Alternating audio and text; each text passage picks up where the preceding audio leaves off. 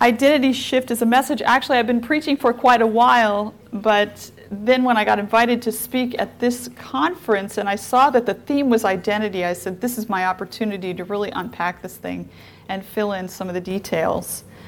So I want to start with a story. You recognize this girl? How many of you recognize this face? This girl started out in Afghanistan. She lives in the Middle East. And her picture was taken during a political crisis in Afghanistan where the Soviet government came in and partnered with the Afghan government, and there were groups that rose up against that coalition. And so it put the country in chaos. And what happened was the people were driven into refugee camps. So this picture was taken by a National Geographic photographer named Steve McCurry in a refugee camp in Pakistan.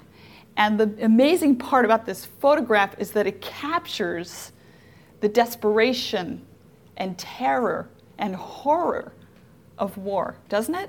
I mean, you just see it in her eyes. So this picture was taken, it was brought back to the States, and it was put on the cover of National Geographic magazine. And it is still today considered one of the 100 most famous photographs of all time. And yet we didn't know who this girl was. We called her the Afghan girl. The picture was taken in 1984. 17 years later, the photographer went back to the Middle East, and he searched and he searched and he searched, finally found the woman. Her name was Sharbat Gula. And if you want to see her as a grown woman, go ahead and Google that, Sharbat Gula. So he met her, and he tried to explain to her the fact that the West all knew her face.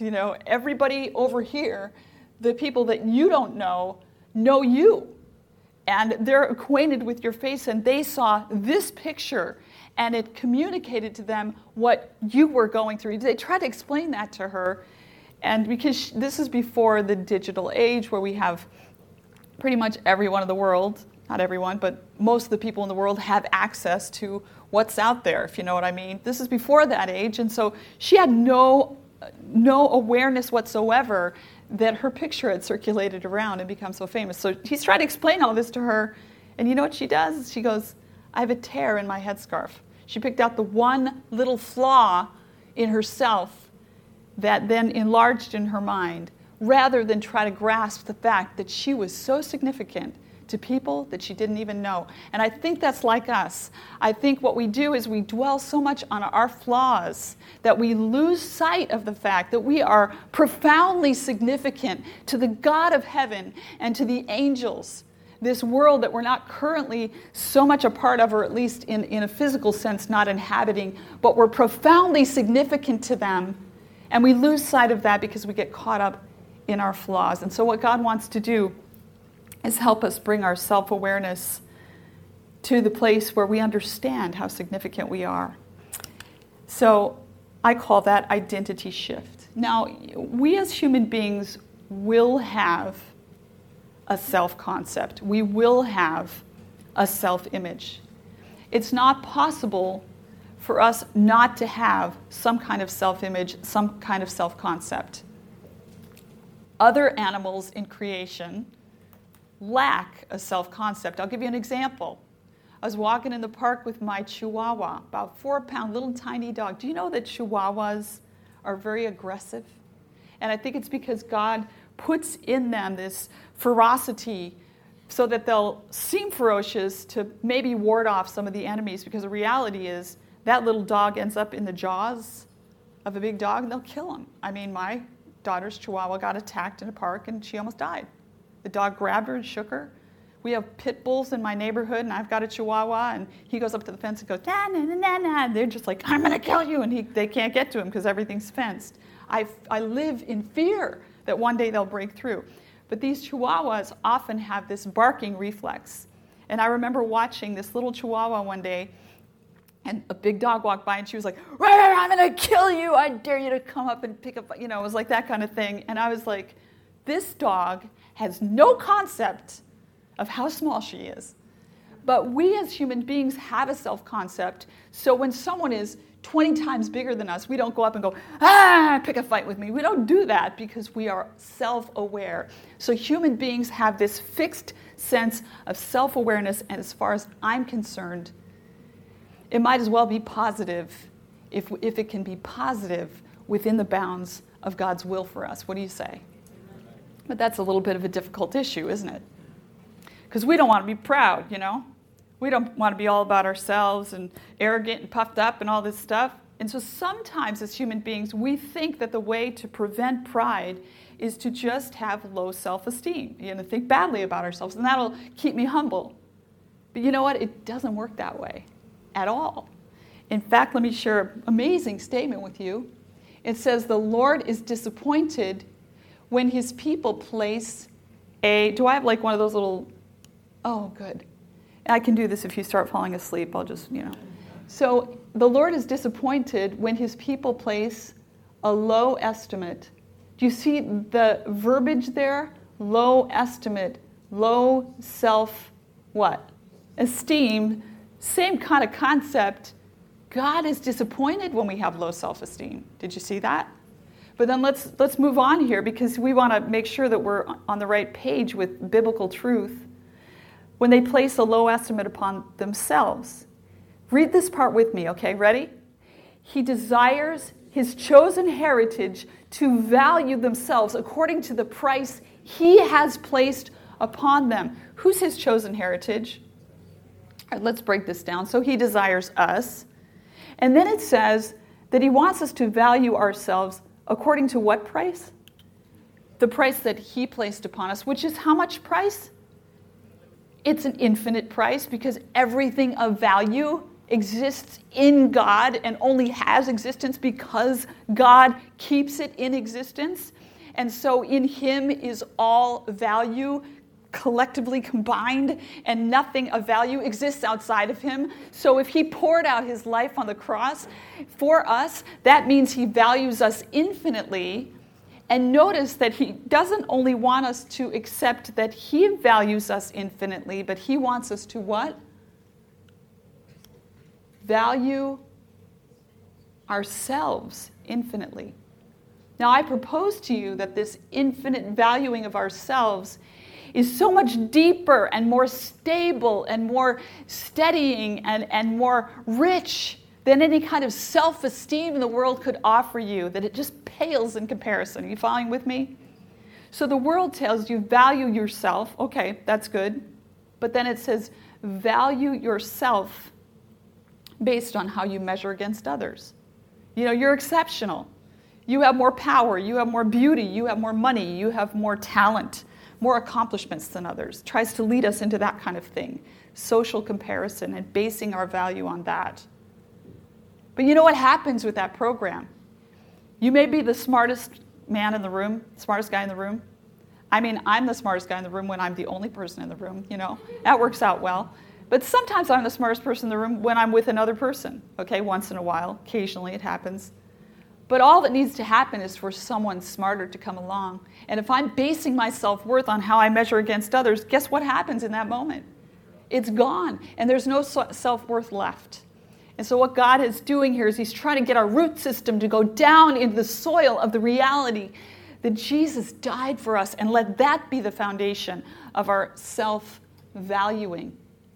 Valuing ourselves according to the price that he placed upon us. You guys buying into this? I'm teaching you a new word. You ready? Maybe it's not new. Maybe you guys read the dictionary and stuff, but let's read it together. It's phloxenoxoniahilipilification. I'm serious. It's a real word. And it means to regard something as worthless. So phloxenoxoniahilipilification. I'm going to hold you accountable for phloxenoxoniahilipilificating yourself, okay? Because we're going to just repair your self-worth this morning. And everything's going to be good. So this is a bit difficult, as I mentioned before, because human beings have issues, don't we? In fact, the Bible says that there's a lot wrong with us, doesn't it? And have you found that to be true? Have you done an empirical test of that thesis? I have, and I have found it to be true. There's a lot in me that is not worthy of me valuing myself. So what we do in psychology is we split the different ways of the negative feelings that we have about ourselves into two basic categories: guilt and shame. Guilt says, I did something bad. Shame says, I what? I am bad. And what the gospel offers us is a way of processing and dealing with both. Some people say, well, you can have guilt, a little bit of guilt now and then as a Christian, but you can't have any shame. But I find that unrealistic. Stay with me. I'm not promoting shame. Ultimately, we bring it to Jesus, and he takes it away. But there are going to be times when we feel shame. That should not be shocking to us. After all, the Bible says that we're in a very depraved condition naturally. The whole heart is sick. The whole head is sick. The whole heart faint. There is nothing in it but wounds and bruises and putrefying sores, putting in medical terms the depravity of human nature from the prophet Isaiah. And then the prophet Jeremiah says, all our righteousnesses are as filthy what? And literally, I don't mean to gross you out, but you know what that means, right? Menstrual cloths. Filth-ridden, bacterial crawling, filthiness. That's what the Bible says about human nature. All we like sheep have gone astray. There is none righteous, no, not one. All have sinned and fallen short of the glory of God. These are biblical truths. And so not only do we do things wrong, but we are wrong. But what the gospel does is it provides a way whereby we can bring that to Jesus, and he can regenerate a sense of self-valuing, even in the face of the depravity of human nature. And I really pray and hope that by the end of this presentation, you'll start to understand maybe a little bit better, as a result of what I say, how God does that. Because I think that his ways of helping us develop positive self-concept should be marketed to the world because of their validity and because of their strength. Okay, so a little bit of scientific research here. This is a study that compared the mindset of guilt proneness with the mindset of shame proneness. Okay, interesting. Guilt proneness involves a working model of self, in other words, a self-concept that is humble about personal limitations. So I did something wrong. That isn't horrifying to me because I know that I'm a flawed human being. I'm not shocked by that. It doesn't completely tumble my self-concept when I make a mistake. That means that in a relational context, if I do something to hurt someone else, I can say, you're right. I'm sorry. I could have done better. And it's no big deal. It's not a crushing blow to me that I did something wrong. Apology becomes easy in that context. Shame proneness involves a more narcissistic working model of self. Do you know what narcissism is? Narcissism is extreme selfishness, extreme vanity. So a shame-prone person is more narcissistic.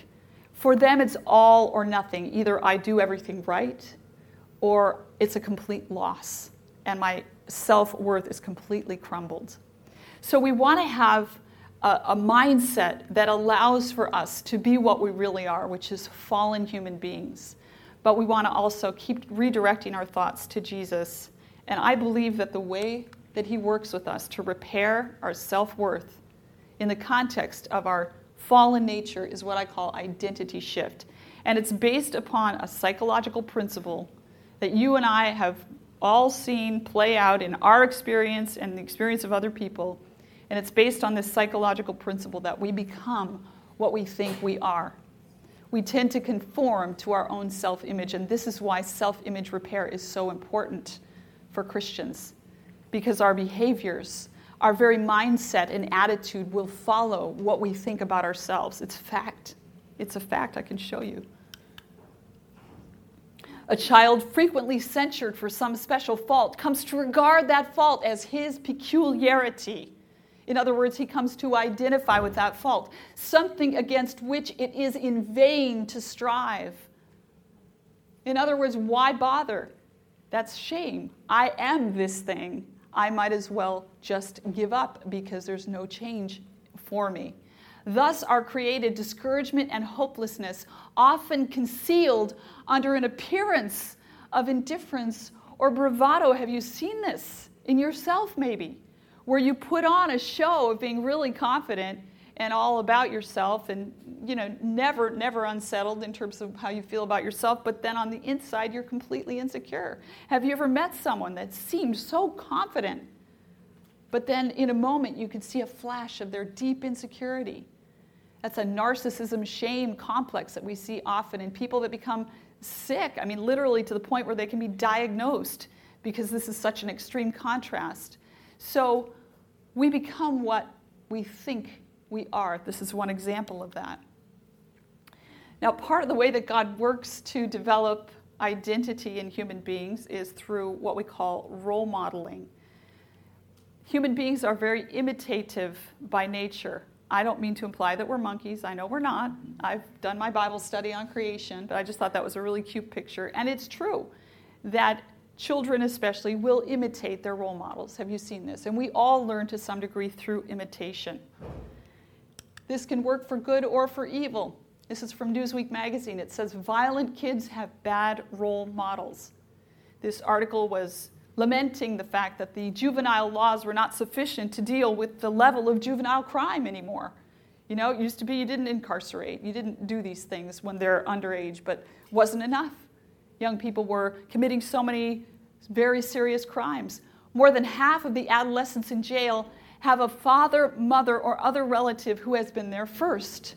This is how it works. You see your uncle, your father, your mother. They all did crack cocaine, right? And they all did, selling drugs or whatever. And you start to think, well, that's where I'm from. That's who I am. Because you identify with your role models, right? And then you end up imitating those behaviors. We've seen this over and over in human behavior. So I've tried to create a little diagram here that explains how this works. Starts out with admiration. We admire our role models. And then we begin to identify with our role models. Well, I'm like them. I want to be like them, or I am like them, or both. And then finally, we internalize the principles of that role model to where we do become like them. Now, this concept has limitations. People will think that they can become something that they can never become. And let me break this down for you a little bit. The girl that sang last night, beautiful. I went up to her. It touched my heart, that song. I just cried through the whole thing, washed off all my mascara. It's one way to get women to stop wearing makeup, just wash it off in church, And so I went up and I said, that was a beautiful song, and you really moved my heart. And she, of all things, she said, do you sing? I don't know why she said that. And I said, yeah, I do, but not like you. Because the reality is that I cannot physically make myself sing like her. I have an old voice box, and she has a young voice box, and believe me, there's a difference. And so there's a physical reality there that would keep me from becoming like her. So I can think I'm her. I can think I'm like her. I'm never going to become like her in ability. But what will happen is I will conform to her morally and spiritually if I make her my role model. And so the moral and spiritual realm is where this principle of you become what you think you are plays out. Okay, you with me? So there's kids out there, kid's 8 years old, and his role model is the rapper that he sees, on his iPhone 24/7, right? And he thinks, I'm going to be famous like him someday. Well, the chances are he will never be famous like him, and this is why it's so tragic when we hold up those kind of role models for young people. Because while there's a couple success stories, there are thousands that are just wrecks, that have brought their life to nothing because they never learned a practical skill because they thought they were going to be a star. You with me? So that child cannot imitate that rap star because he either lacks the ability or he lacks the connections or some kind of temporal limiting factor. But he will become like that role model morally and spiritually. And right there you have a real tragedy. Do we want that for young people? I don't.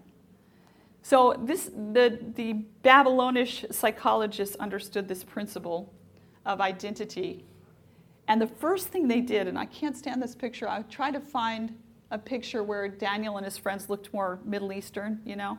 I really honestly, I take umbrage with the fact that many of the religious illustrations of Bible stories are white people. It really bothers me. And I know people of color here. It's hard because, you want role models, people that look like you, and so it sort of cuts into that. But I found the best one I could. But you guys know the story and what happened there. What's the first thing those Babylonish psychologists did? I mean, they understood the workings of the mind.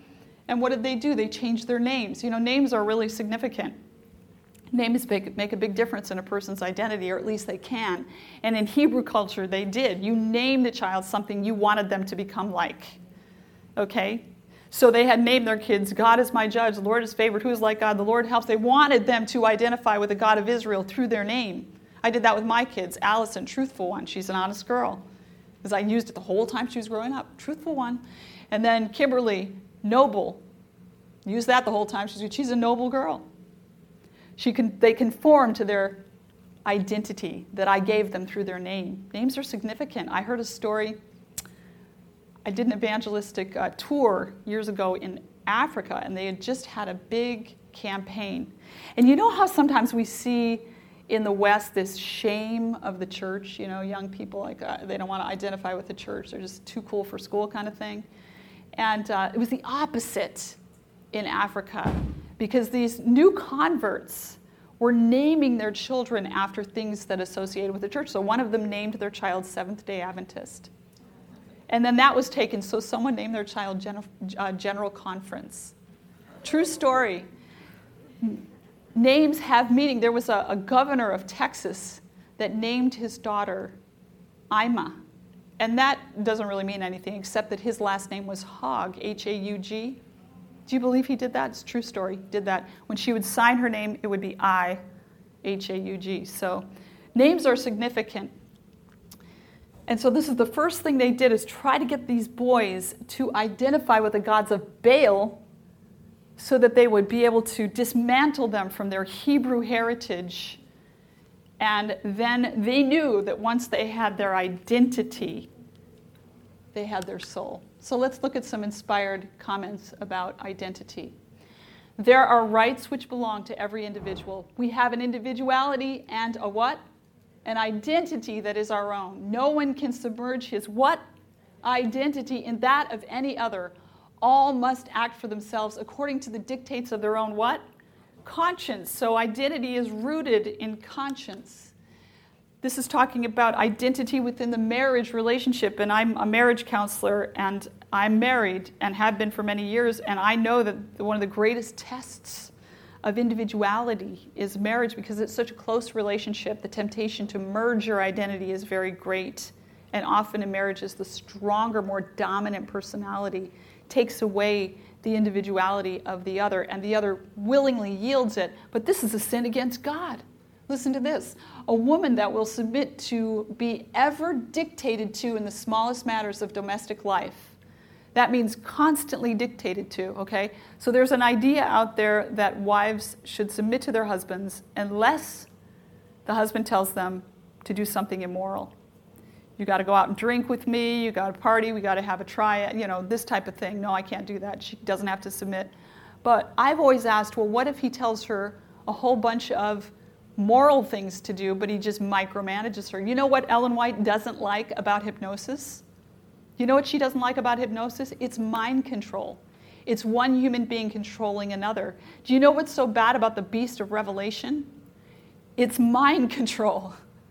It's taking away our religious liberties and our rights to think and worship the way God leads us as individuals to do so.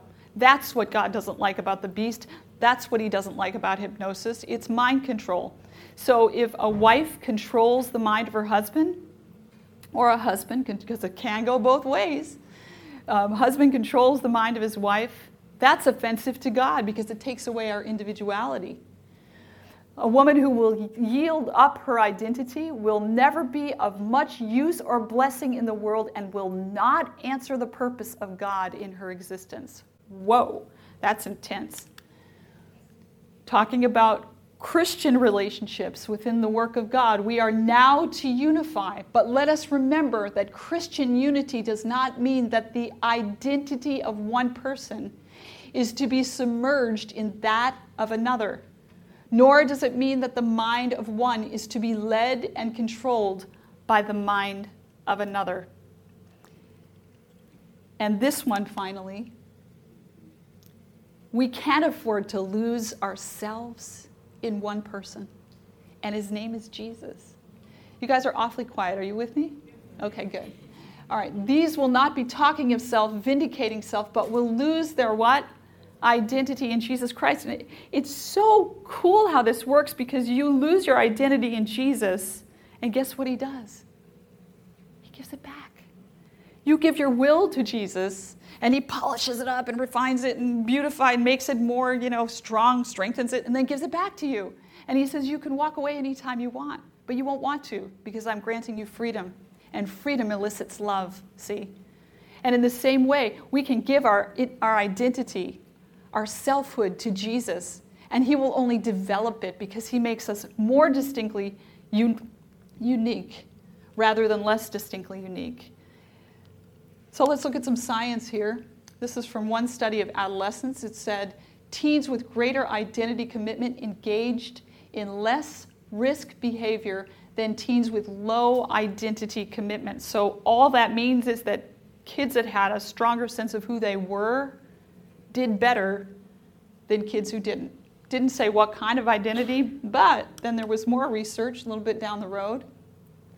And it said that religion contributes to the development of identity and stability in people. And then following on, it says evidence is suggestive, and this was a study that was done on college-age kids, and they looked at not only their identity commitment or their level of stability of identity, but also if they had a religious identity or a secular identity. And this is what they found.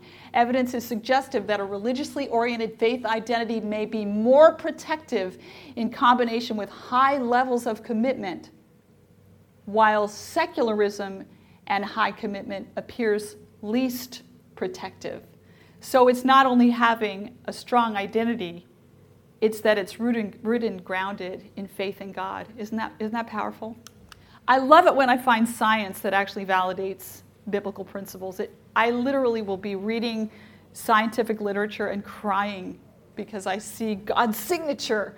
It doesn't always come through science, because the scientific method is a humanly orchestrated process, and there's opportunity for subjectivity through the whole thing. You know what I'm saying? And so there's studies that come out and say that, in one breath, eggs are good for you, in the next breath, they're not good, or caffeine is fine, or it's not so good for you, or there's a lot of subjectivity in the scientific. So it isn't consistently right, but sometimes it is, and sometimes it validates the Word of God, and I love that when that happens. How many of you are in sciences of one kind or another?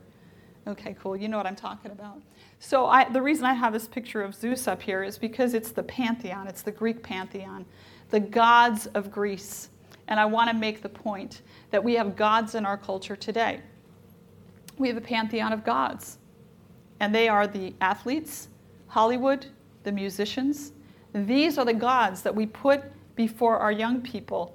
And what that does is it creates a movement where that young person begins to conform to that God morally and spiritually. Typically, that young person doesn't have the ability to become the football star or the rock star or whatever, but they will still conform to them morally and spiritually. Are you tracking with me on that one?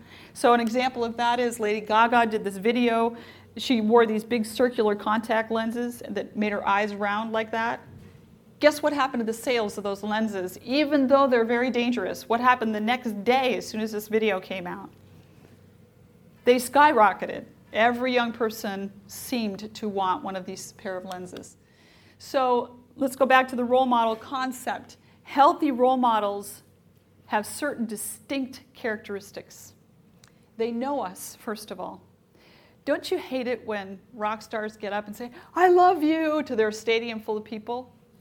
They don't love you. They love the money that comes in or whatever. I mean, they love the dopamine rush they're getting from, thousands of people screaming their name. But they don't love you. How do you know they don't love you? Because they don't what? They don't even know you, and you can't love someone if you don't know them.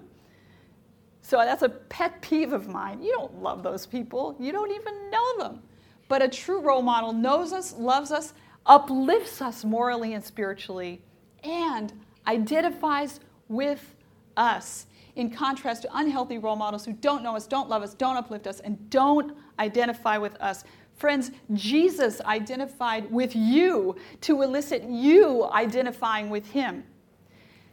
The first chapter of Hebrews is all about the divinity of Jesus. The second chapter is all about the humanity of Jesus.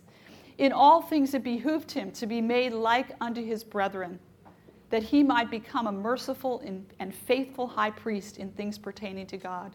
Inasmuch as the children are partakers of flesh and blood, he also himself likewise took part of the same, that through death he might destroy him that had the power of death, that is the devil, and free those who through fear of death were all their lifetime subject to bondage. We have not an high priest who cannot be touched with the feeling of our infirmities, but was in all points what? Tempted like we are. He identified with us so that we could then identify with him. And friends, that's what I call a role model. Amen? And that role model doesn't stop with admiration. And he doesn't even stop with identification. He wants to lead you down a path where you internalize the principles and go through a profound transformation in heart, in mind, and in behavior. That's what your role model, Jesus, wants. And he says in 2 Corinthians 5:17, read it with me. Therefore, if anyone is what? In Christ, he is a new creature. Old things have passed away. Behold, new things have come. Now, I'm going to put this on fast forward here because I don't have a huge amount of time, and I know you guys haven't had breakfast and you're going to start having low blood sugar if I go on too long, but I really want to get these concepts across to you and flesh them out appropriately. So do you see this cycle up here? I know that you've experienced this cycle. We all do what? We've all sinned. And then we tend to then identify ourselves by that sin, and then we conform to our own identity. And what does that lead to? More sin. Fortunately, God breaks the cycle. And he does it. What in the world happened there? I don't know why that says sin. It should say righteousness. I must have, something happened. But anyway, typo. We identify with Jesus' righteousness, and we become like what?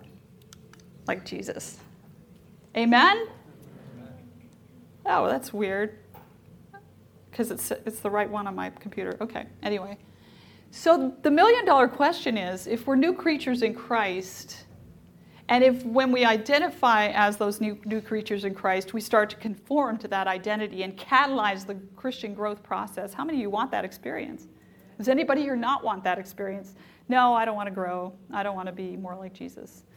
I think there might be some people that are in that place, and that's okay, because God is going to work this weekend and make us all want to get there. But I know you're not going to raise your hand. But most of you want to be like Jesus, and you want to grow, right? And so if counting ourselves as in Christ and seeing ourselves as in Christ is going to move us forward in that process, we all want that, right? So the million-dollar question is, who's in Christ? I want to look at this from kind of a theological place. And I want to create a watertight system where there is never a point in your life where you ever have to say that this in Christ concept does not apply to you. This is dangerous stuff. You know, truth and error are very close. And there's an error called universalism. And it means like everybody is saved and God is just this laid-back guy, and I believe that. But there's a truth that looks similar to it in some ways, and I'm going to try to be faithful to the Scripture in conveying this because I believe it creates a foundation of security, particularly in young people. There are two phases of the in Christ phenomena. One is the divine initiative phase, and the other is the human acceptance phase. Let's look at the divine initiative phase. This is Ephesians 2. Brian was reading last night from Ephesians 2. This is an excellent passage. It says, "But God, who is rich in mercy, because of the great love with which he loved us, even when we were dead." When? When we were dead. Okay, so this happened when we, and it's using collective language here, were what? Had we come up to the front of the church and accepted Jesus and experienced new life yet? No. The human race was collectively dead because we had fallen into sin with our grandfather Adam, and so we were lost collectively. But even when we were dead in trespasses, he, God, made us alive together with Christ. This is talking about the resurrection. This is not talking about my personal resurrection. I don't think it's personally talking about, or wait, back up. I don't personally think this is talking about my personal resurrection when I was baptized, or my personal resurrection when I pray to Jesus and he fills me with his Holy Spirit and I have forgiveness and new life. You can apply this to that, and it's okay to do that, but I think the primary application is something that happened as a historic fact, collectively to the human race in Christ, because he had to lay the foundation before we could have a personal experience in those things. Are you tracking with me? Okay, so he made us alive together with Christ. This is talking, I believe, about the resurrection. And then it says, by grace you have been saved. So it's almost like it says, here's the key to you not descending into the temptation of all religious people, which is legalism. Do you know that all world religions are basically legalistic? Man is saved by his own works. And that the Lord tells us that where that principle is embraced, there is no barrier against sin. So then you have this outward religiosity and this horrific underbelly in religious circles where people are living these legalistic principles and they're not transformed, they're not changed, and they take their carnal nature and they're still living in their carnality, but they submerge it and they make it secret. And we see this phenomena over and over again in religious. True? You know? There's some documentaries I could recommend. Anyway, our protection against legalism, and we're all in danger of legalism. All human beings are, because we all want to stand in our own merits before God. You can be a pot-smoking, cigarette-smoking, drinking kind of person, worldly as can be, and still be a legalist at heart because you want to, but I gave at the office, and I helped the people at the homeless shelter. You want to stand in your own merits. That's the core of legalism, right? So here's your cure against it. It affects all of us. By grace you have been saved. But understanding this idea that God did something for us historically in Christ is key to getting us out of that self-merit program, and raised us up together and made us sit together in the heavenly places in who? Christ Jesus, that in the ages to come he might show the exceeding riches of his grace in his kindness toward us. Where? In Christ Jesus. For by grace you have been saved through faith. It said it again in the same short passage. Twice it says by grace you've been saved. This must really be connected to this in Christ idea. And that not of yourselves. It is the gift of God. Are you following with me so far? Okay, let's look at another one. For it pleased the Father that in him all the fullness should dwell, and by him to reconcile how many things? All things to himself. God had to reconcile humanity to himself on the cross before he could reconcile us individually. By him, whether things on earth or things in heaven, having made peace through the blood of his cross. And you, who once were alienated and enemies in your mind by wicked works, yet now he has what? Reconciled in the body of his flesh through death, to present you wholly blameless and above reproach in his sight, if indeed you continue in the faith, grounded and steadfast. This is from the book, The Great Controversy. It says, in consequence of Adam's sin, death passed upon the whole human race. All alike go down into the grave.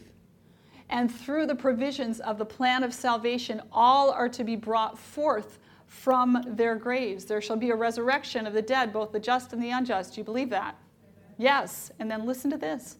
For as in Adam all die, even so in Christ shall all be made alive.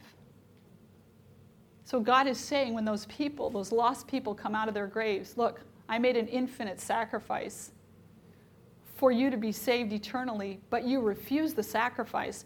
But this is my one last message to you. that I made that sacrifice for you. You're coming out of the grave. I represented you before the Father, and you rejected that representation. We're told, and so it is written, the first man, Adam, became a living being, and the last Adam became a life-giving spirit. What is Jesus called here? The last Adam. Who was Adam? What role did he play to humanity? He was the head of humanity. He was the representative of humanity. I think, with all this stuff involving women's role and men's role that we're talking about in the church these days, we need to realize there is a representation model in the Bible. And Adam represented humanity. God called out to him, "Where are you?" He didn't say that to Eve. He was the fall guy. He was the final word. He was the representative of what happened to both of them. And the man, in a similar way, is the priest in the family. He represents the family to God. That doesn't mean that there's no equality or that he bosses them around. Far from it. It's the opposite. But Jesus is called the last Adam. So now you're going to understand how this in Christ idea can work collectively. And the word that was spoken to Jesus at the Jordan, "This is my beloved Son, in whom I am well pleased," embraces what? So when God was pleased with Jesus, he was pleased with who? Humanity. That's right. You're with me. God spoke to Jesus as our what? Representative. That Adam figure. He's our representative. And in that sense, humanity is in Christ. It's not this metaphysical thing where you're like floating around inside of Jesus. It's through representation. You're under the umbrella. With all our sins and weaknesses, we are not cast aside as worthless. He has made us what? Accepted in the beloved. He predestined us to adoption as sons through Jesus Christ to himself. This is a little bit warmer concept. It's going to be easier to wrap our mind around. Adoption is a process whereby a strong figure, a person of authority, makes all the legal and logistical arrangements necessary to bring someone into their family. Does the baby initiate the adoption process? The baby isn't even aware of what's going on in most cases. Now, we have different kinds of adoption, but in many cases, and adoption as it was probably practiced when this was said, it's completely out of the hands of the baby. They're not even aware of what's going on, but there are these powerful figures in their lives making these arrangements for them. And so adoption of Jesus, the adoption that Jesus facilitated, was the same. You guys are so quiet. Is this meaning something to you? Okay, I know it's deep, but I figure it's fresh. Your brain is fresh, so you can really kind of wrap it around some deep concepts. So we're adopted through Jesus Christ to God, according to the kind intention of his will, to the praise of the glory of his grace, which he freely bestowed on us in the what? The beloved Jesus. God gave it to us when he gave it to Jesus. Just like it said a moment ago, he gave his approval to Jesus and accounted for all of us. In him we have redemption through his blood, the forgiveness of our trespasses, according to the riches of his grace, which he lavished upon us even when we were without strength. In due time, Christ died for the ungodly. Amen? And you know what? We need that. We need to remember that God died for them too, and he did something powerful for them, and he adopted them too in Christ. Because there's a lost person in each one of us, and if our security is based on the right things we have done, even on the fact that we've committed our life to God, and we're trying to live by faith, if it's based on anything that originates from us, it is a flimsy foundation. But if we realize that it's based on something God did, that he's the initiator in the process of salvation, we need to let the field of our vision be filled with God, and then a sliver of ourselves so we can have some accountability. But let God be all in all, amen? He's the reason that you're where you're at today, if anything is going right in your life. And even if everything's going wrong in your life, he's the reason you're at GYC this weekend, amen? So he adopted us. A quick story here is a true story of a father of a mixed family, some biological children and some adopted children.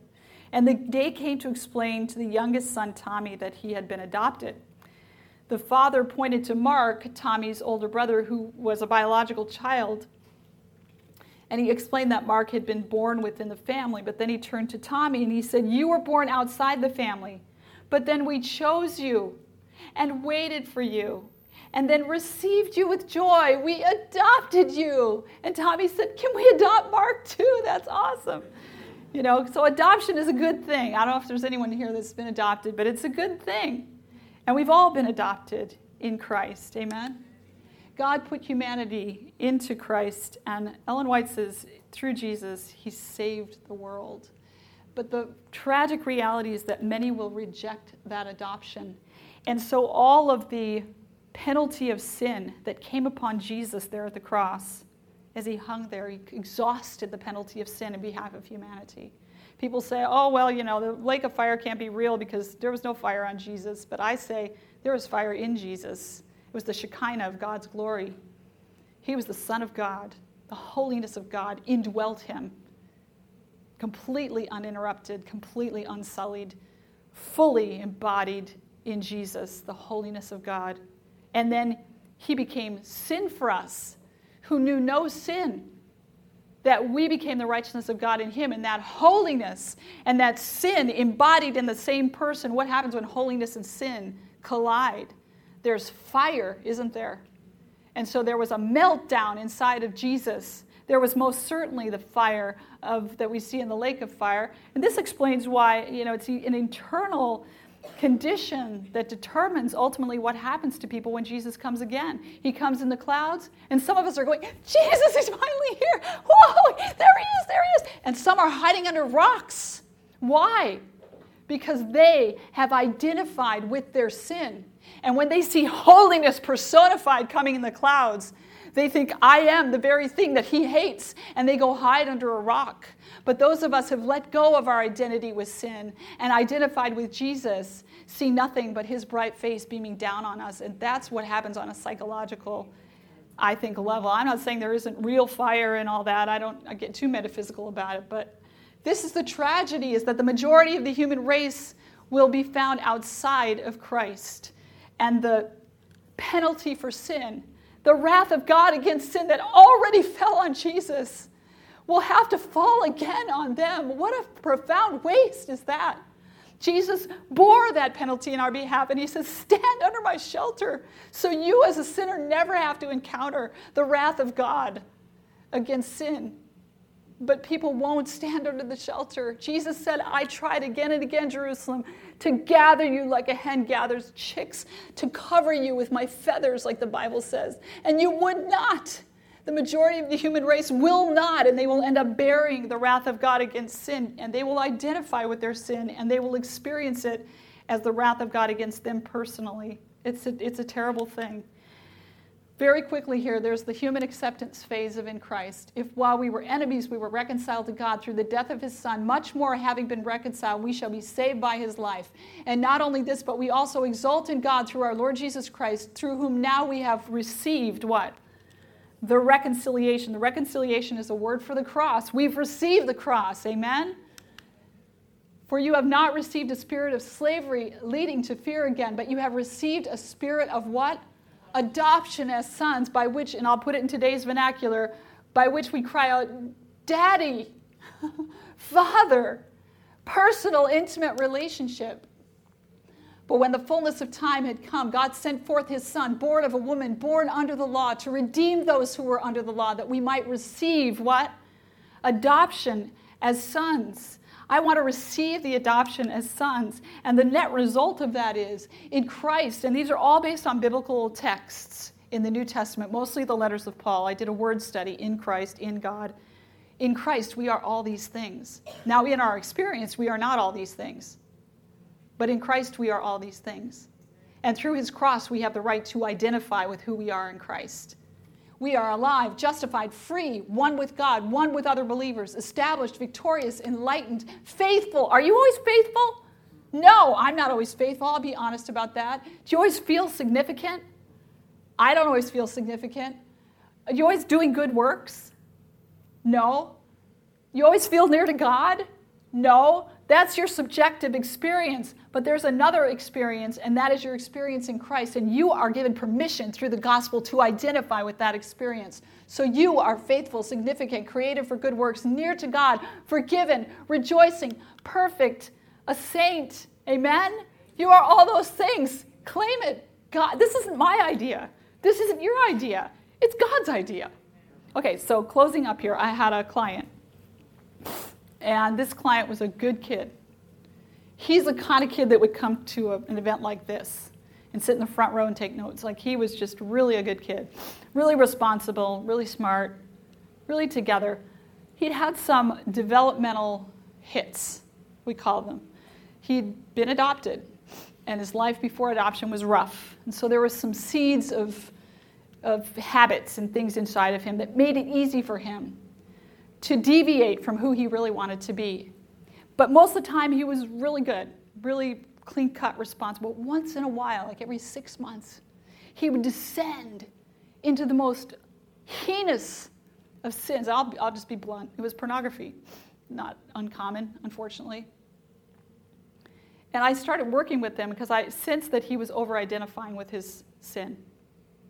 And I said, the Bible says you have permission as a Christian, walking by faith and trying to overcome, committing your life to God, to identify with who you are in Christ. Yeah, but I can't do that because I do this thing. And I said, I know you do, but you have permission. So he wouldn't budge, really. And so I did a Bible study with him from Romans 7. Let's look at these verses. I was once alive apart from the law, but when the commandment came, sin became alive, and I what? Died. You know how we say, I died. That means we're embarrassed, right? And embarrassment is kind of like shame. When we see our sinfulness, we feel what? Shame, profound shame. God can use that experience, but he doesn't want us to stay there, right? So this is part of the story. It's not the whole story. Ellen White says that his self-esteem was gone. Paul's self-esteem was gone when he saw his sinfulness. It keeps going, and it says, for sin taking an opportunity through the commandment did what? Deceived me. So we see that the destructive power of sin is through a deception. Do you see that? And we're going to identify what the deception is in a moment here. And through it killed me.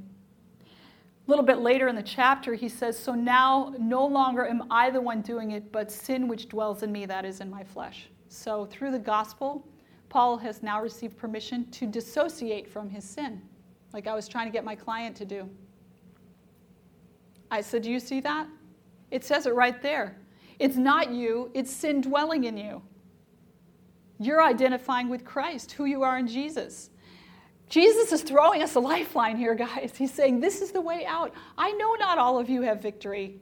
You look great, but I know what goes on. I have clients from this population, and I know myself and what I've struggled with in life. I'm not any kind of champion here. I'm just a little older, and the world doesn't look quite as good when you get older, so, But I got we all have our areas, and I know some of you are struggling mighty against habits you want to break, and I'm not going to ask for a show of hands. I just know it. Or maybe you're struggling with the fallout of being abused or having some horrendous experience, and you act out in ways that you wish you didn't. Well, you don't have to identify with that because it's a temporary thing. It's a temporary lapse back into your old nature. And God is going to train you. You're in an education process. It's called sanctification. And ultimately, you're going to be what he sees now as he looks down the annals of the future and sees you in Christ in your finished product. You can identify with who you will be in him. For 1 John 3, it says, behold what manner of love the Father has bestowed upon us that we should be called the sons of God. And it does not yet appear who we shall be, but we know that when he appears, we will be like him. For we will see him as he is. Amen? God is going to bring us off more than conquerors. He promised. He that's begun a good work in you will perform it till when? Till the day of Jesus. He promised to get you ready for his coming. Amen? Are you with me? But then it says, we will see him as he is. And everyone who thus hopes in him, if you will hope in him, that he will prepare you for that day, purifies himself even as he is pure. God will prepare you if you will but believe that he has that in your future. And he sees it and experiences your future self, your best self, as existing right now because he doesn't live within the confines of time. And so God sees you through that lens of who you will ultimately become in him. Amen? Are you with me? So he says, I am no longer the one doing it, but sin which dwells in me. And then he has this triumphant note. He says, thanks be to God through Jesus Christ our Lord. So then, on the one hand, I myself with my mind am serving the law of God, but on the other, with my flesh, the law of sin. Now, some people interpret this like, I go to church and I have all these spirituals, and then I just go smoke and drink and do all the, I can't conquer, I can't overcome. That's not what this is saying at all. Your flesh is serving the law of sin because it's fallen, and it will always pull you toward sin. Your whole life, until Jesus comes, you will have that pull towards selfishness, toward narcissism, toward lust, toward profanity, toward all manner of sin, depending on what your weaknesses are. Your whole life you'll experience. That's what he means by he is serving the law of sin, not actively serving and choosing, but his flesh is just oriented that way. Talk about orientation. We talk about orientation a lot these days. Well, yeah, we're all sinfully oriented. Have you noticed? Yes. And so he is with his mind serving the law of God, with his flesh the law of sin. But notice, who does he identify with? Does he say, I myself serve the law of sin? No, he says, I myself with my mind am serving the law of God. He identifies himself. And that's the way in which Satan deceives us. He tries to get us to identify with our sin. But God is saying, come to me, identify with me. I wanted to have a perfect illustrative story. I couldn't think of one. And I just thought, maybe you are the story, each one of you. Amen. This media was brought to you by Audioverse, a website dedicated to spreading God's Word through free sermon audio and much more. If you would like to know more about Audioverse, or if you would like to listen to more sermons, please visit www.audioverse.org.